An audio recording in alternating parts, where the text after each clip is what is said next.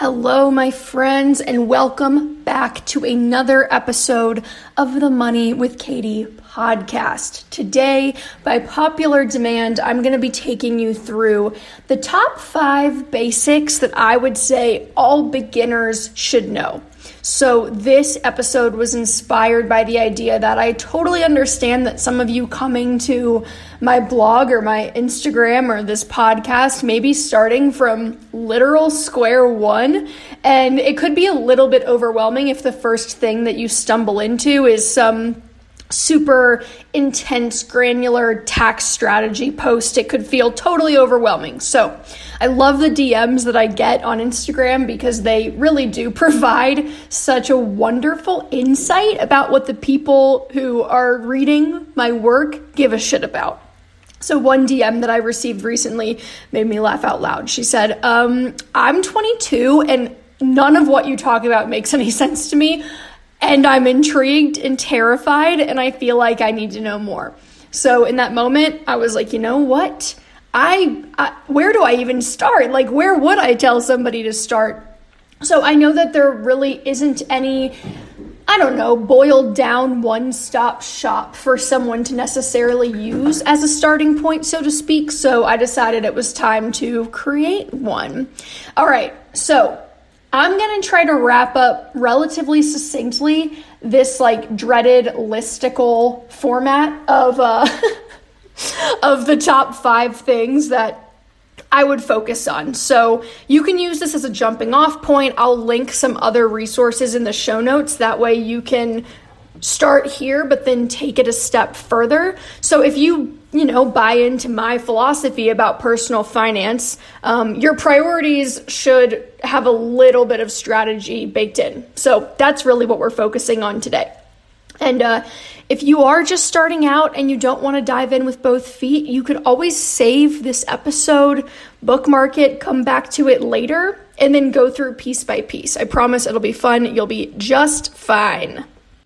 Okay, so number 1, the very first thing that I think anyone and everyone should start with is that if you have debt, you need to be paying it off strategically and give yourself more credit than the Dave Ramsey snowball method. There is nothing wrong with Dave Ramsey. Well, maybe there is, but that's not what today's episode is about. One of the biggest mistakes I see, though, is people prioritizing the wrong kind of debt. So I use mistake non-judgmentally. I don't want you to be hard on yourself. Obviously, unless someone told you this, there would be literally no way for you to know any better. But you always want to use the interest rate to determine whether or not you're better off paying your debt quickly or investing aggressively instead. So the snowball method is a popular debt payoff strategy, and it tells you to focus on the debt with the lowest balance first. So for example, maybe you have $5,000 of credit card debt and $2,000 of student loan debt. The snowball method would tell you to focus on the $2,000 of student loan debt. But ultimately, your student loan debt probably has an interest rate of 5% or less, and that credit card debt probably has an interest rate of 18% or more. So you're focusing your energy on the debt that's growing more slowly, while the debt that's growing faster is compounding in the background. It's just an inefficient way to do it, and I think efficiency is key when it comes to things that can feel as demoralizing as debt payoff. So the magic number here is roughly about 6%. If you have a debt with an interest rate that's 6% or lower, I would probably just make the minimum payments and then invest anything extra that comes your way. So rather than putting more money toward the debt and, obviously just spending that extra income is not the same thing. I'm not giving you permission to make minimum payments and then blow the rest of it. But if your interest rate is higher than 7%, 6%-ish, then you probably should be making extra payments and putting investing more so on the back burner. I will say the only caveat there is that if you get a 401k match through your employer, you definitely want to be contributing up to the match. So even if you're in debt, right? Even if you have high interest debt. Why is that?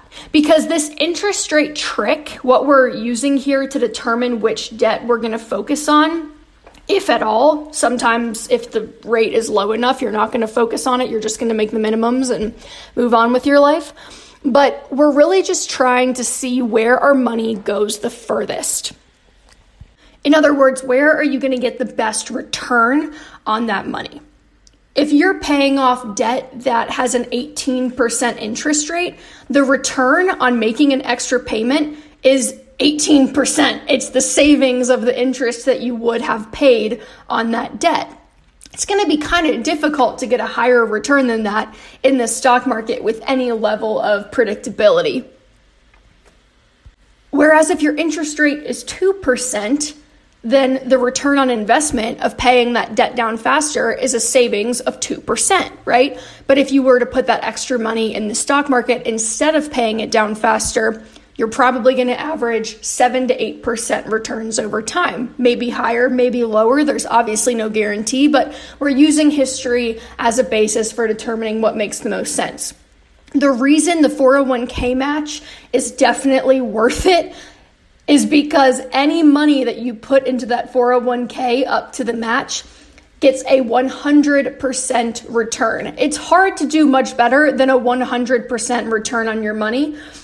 And it's going to be worth it, especially down the line when you have many years of compounding working in your favor. So that's just a quick, brief overview of how I think about debt. Let's move on to number 2. Your first priority beyond debt should be saving an emergency fund. An emergency fund is what I effectively refer to as the oh shit fund. And if money makes you uncomfortable and is a source of low self-esteem for you, creating this fund will change that.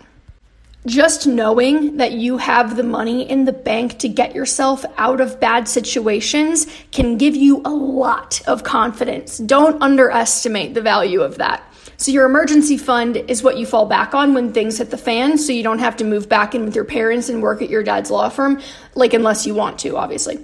It provides freedom and autonomy even when things are not going your way. So maybe we should start calling it a freedom fund. That kind of feels more fun.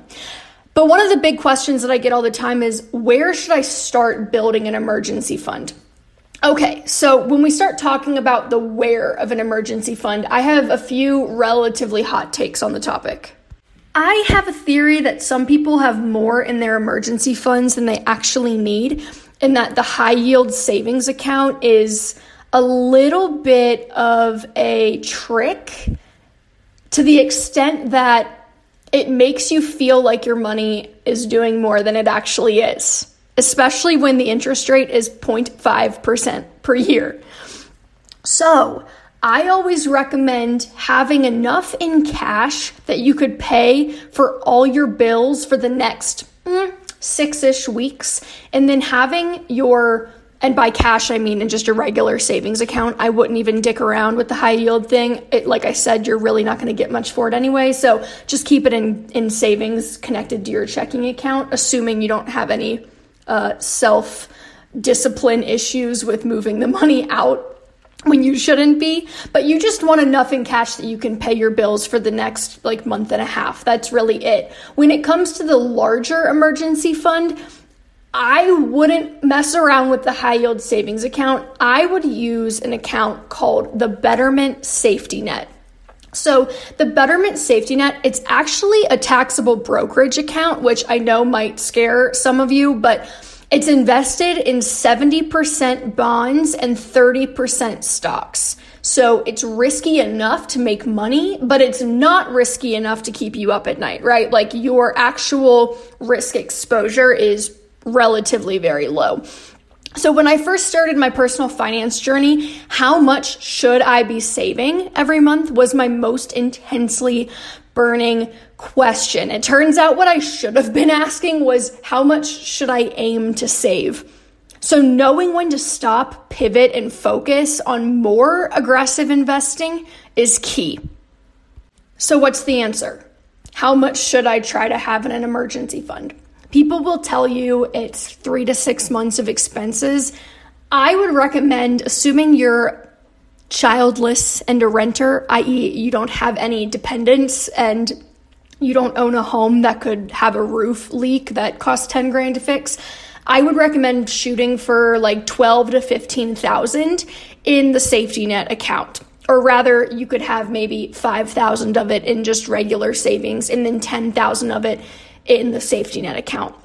So if you want to get super specific and understand exactly how much for your income, I would pick up a wealth planner. I'll link it in the show notes, and it'll basically take your income and your situation into account and then provide recommendations for you based on your numbers. But 12 to 15,000 total is a pretty good cushion, in my opinion. I've never really seen anyone need more than that. So once you've mastered your cash flow, you can keep less in an emergency fund and invest it more aggressively. That just means that once you know for sure that you have a handle on your spending and your income, you don't need to have as big of a cushion because you're less likely to have a quote unquote emergency. So for example, if right now you're kind of flying by the seat of your pants and you don't really know how much you're going to have left over at the end of every month, you don't really have a savings plan, then yeah, you probably want to have a few thousand in the bank because if something goes wrong, you have no guarantee that you're going to have that money available to you otherwise. However, if you know for sure that you make $5,000 a month and you spend $2,500, you have a built-in emergency fund every month because you have $2,500 that you're just saving anyway. And by saving, I mean investing, because remember, the key is to move on to investing as soon as you hit that balance in your emergency fund. You don't want to be too cash heavy. So I get it. I know it's hard to save money, especially hard when you're not saving for any particular reason. But let me tell you, this is the most difficult yet most impactful hurdle in your entire financial journey. Once you prove to yourself that you're able to save an emergency fund, I promise you, you will get hooked on investing because you'll see that your money is making money for you. And there's literally nothing more addictive than that. Okay, let's move on. Number 3. This is something that I really think is actually probably the loudest recommendation of the bunch, but it's probably the least tactical, which is why I think it tends to go in one ear and out the other. But you can shave decades of working years off of your retirement timeline by investing often and early. And in the year 2021, there is no excuse not to. There are services like Betterment or Robo-Advisor that you can just make cash contributions to an investment account as if it is a savings account, and that algorithm that manages it will invest the money for you. So if there's only one thing that you take away from this episode, it's sign up for Betterment, start contributing cash. You don't have to know anything about investing to have a really diversified, strong portfolio that'll make money for you. Investing is how I have, grown my net worth to almost $400,000 in a little over 4 years by the age of 26. And I'm on track to hit $1 million by 30. Compound interest is your best friend, There are 2 different types of investment accounts broadly that we're going to talk about on this podcast and on my website, moneywithkatie.com.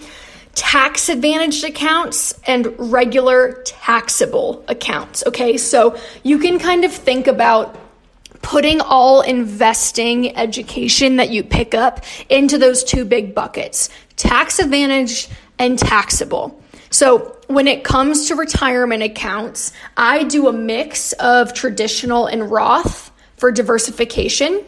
But I almost always recommend using the traditional 401k instead of the Roth if you're in the 22-24% bracket or higher. I'm going to do a full deep dive episode on why I prefer traditional and why I think it's mathematically superior. But okay, so imagine you're looking at those 2 columns, tax advantaged and taxable. Under the tax advantaged column, put traditional and Roth, okay? Those are the 2 tax distinctions that you get to choose from in your tax advantaged column. So kind of keep that in mind for later. So in that tax advantaged column, you've got things like 401ks, 403bs, 457s, 401as, IRAs. It's like alphabet soup, I know, but anything that has a crazy name like that is 9 times out of 10 going to be tax advantaged. And then the taxable side is really easy. It's all the same. It's just one thing. It's just taxable brokerage account. That is, if you went and opened an account in Robinhood and started buying stocks, it would be a taxable brokerage account. That's technically what it is. So for those of you that are like, but Katie, I don't want to contribute to an IRA or a 401k because I can't touch that money until I'm old and I don't want to tie it up there. Not so.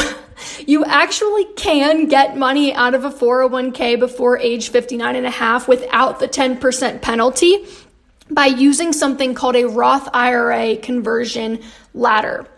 And if you think you're out of luck because you're self-employed and you don't have an employer 401k, you're not. You can get a solo 401k or a SEP IRA, and you're going to be just as well off. So I'll link articles about those particular accounts in the show notes, especially the Roth IRA conversion ladder.